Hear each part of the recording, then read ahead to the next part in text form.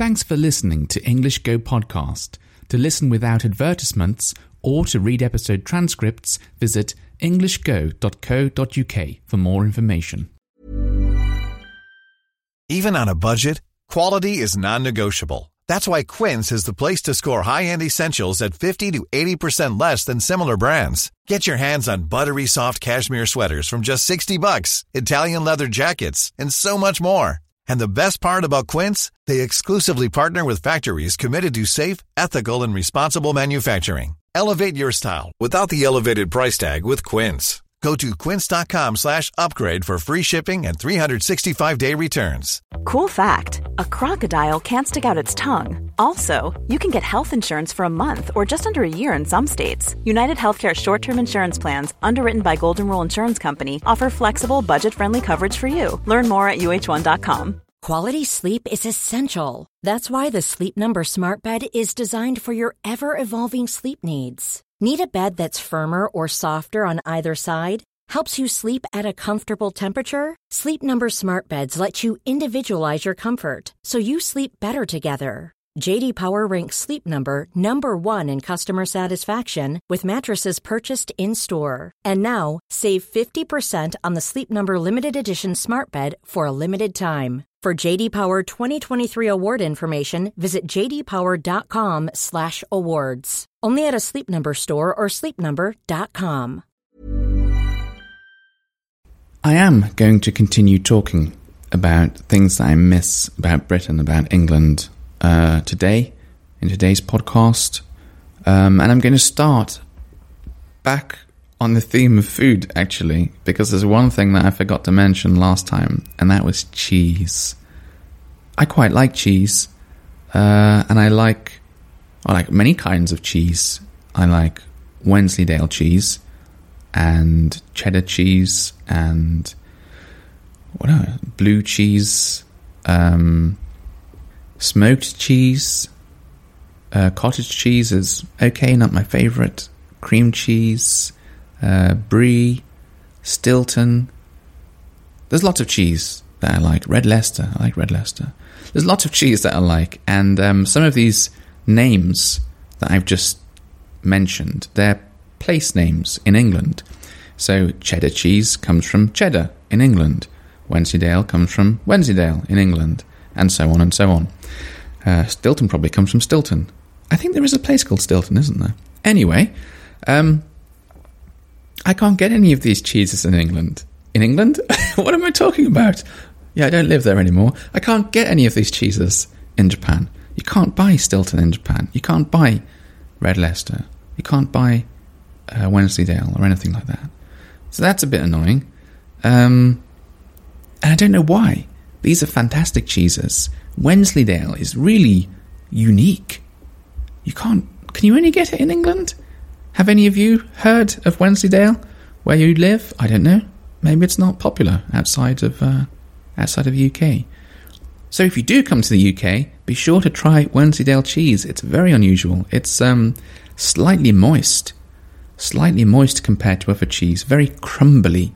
When you cut it, it crumbles. It goes really nice on top of crackers, especially like wholemeal crackers, whole wheat crackers. Yeah, I wouldn't mind some of those now. But anyway, I can't get those. But the cheese that you can get over here is ridiculously... I'll start again. It's ridiculously expensive. It's just crazy. It's so expensive that every time I see it, I think, I don't know if I can afford to buy this. Like on a regular basis, like maybe as a one-off, a treat every now and again, but it's just too much. And they have this like weird cheese, that's not real cheese. Like it's made with the leftover bits of cheese that nobody wants. It's like, why is this even sold as a product? It's not nice. I tried it actually. It was it came in like little shreds, like grated cheese pieces, and it felt weird, like very, very, very soft. Not hard like normal cheese, and the taste was just I don't know if I can just... It was cheese-like. It tasted a bit like cheese, but like a watery cheese. I think it was made with I think it's called whey, which is like a product left over. So when you finished making cheese, maybe you get all of this whey left over or something like that. I can't remember. I'm not a cheese expert, but yeah, this wasn't nice, and I can't understand why it's sold, really. What is the problem with just making cheese in Japan? Maybe there's not enough milk. Maybe there aren't enough cows. I don't know. But anyway, the cheese you can get is really expensive. And especially if you want something like a blue cheese. Wow. I look at the packets and I just look at the prices. I just think, oh dear. So that's cheese. And then another thing that I really miss, I think, is this the thing I think bread is maybe the thing I miss the most. I don't know, actually. What do I miss the most? Is it bread? Is it cheese? I don't know. Everything is it depends. Like, if I want to make a sandwich, then I miss the bread. If I want to eat cheese, then I miss the cheese. So, yeah.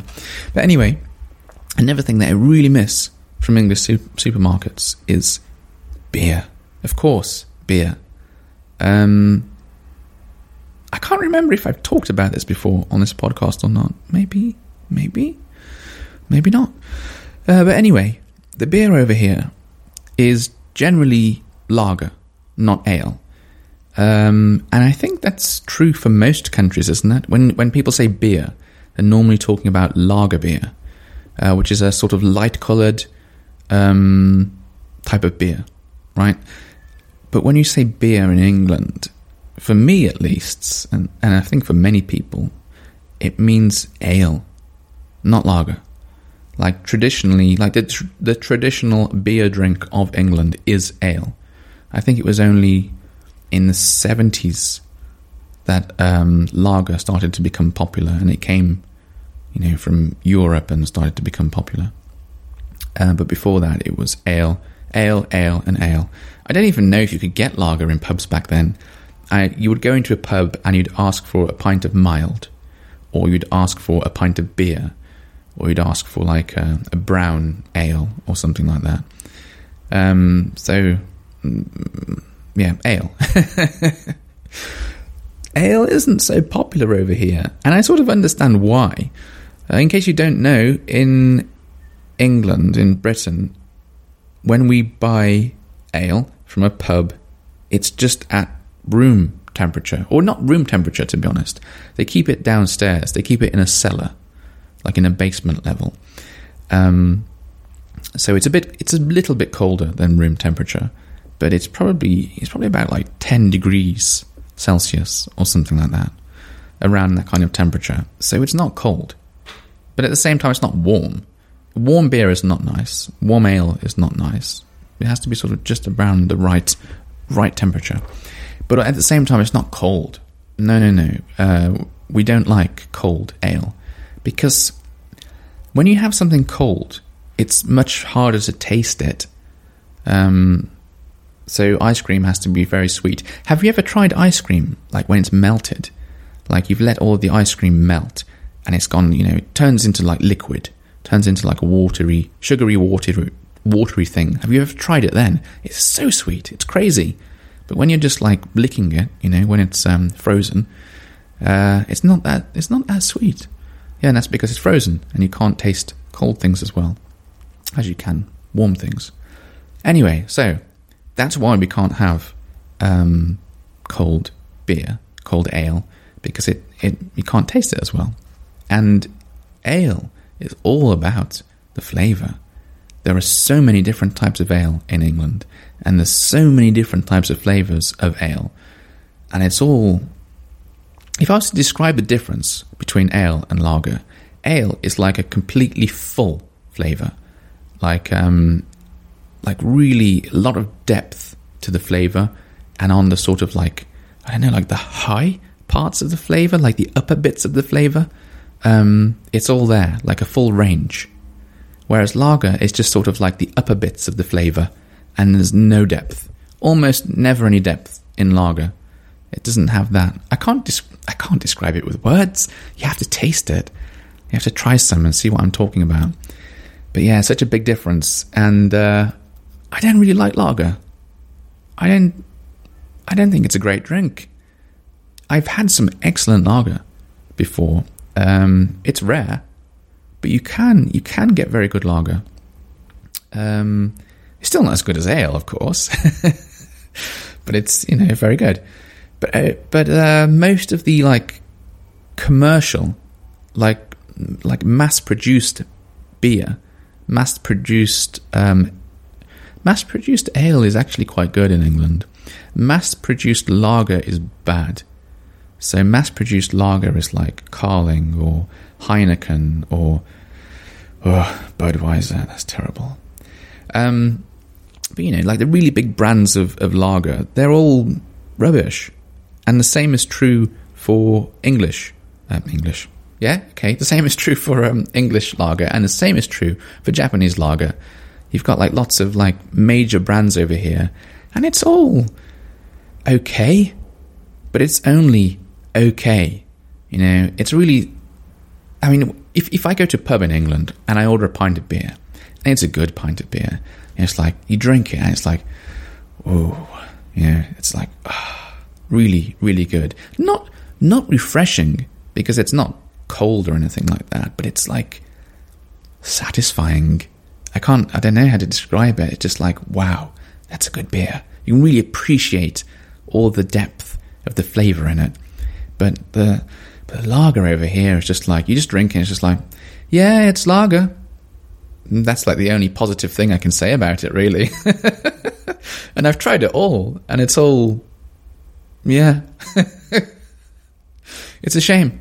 It's a shame. But you can get craft ale over here, you can get craft lager over here, and that is good. Most of the time, ish. Yeah. I've had one beer over here so far, one ale, craft ale, made in Japan, and it was very, very, very good. Like, I don't know, 9 out of 10 or something like that. But it's rare. It's so hard to find that kind of beer. And it's expensive anyway, too expensive to drink. I can't drink that all the time. I won't have any money left. So, yeah, there's another thing that I miss. Another 2 things that I miss about England: cheese and beer. Until next time, bye-bye.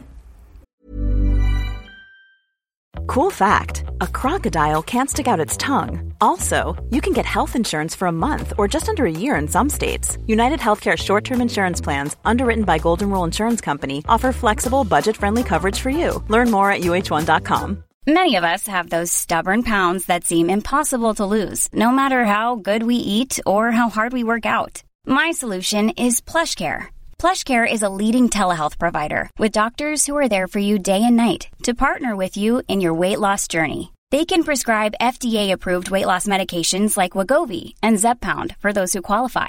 Plus, they accept most insurance plans. To get started, visit plushcare.com/weightloss. That's plushcare.com/weightloss. Thanks for listening until the very end of the show. If you've enjoyed this episode, please give my podcast a rating, or if you have the time, write a review. It's a really nice way of letting me know you enjoy these episodes and encourages me to make more of them for you. Thanks very much and have a lovely day.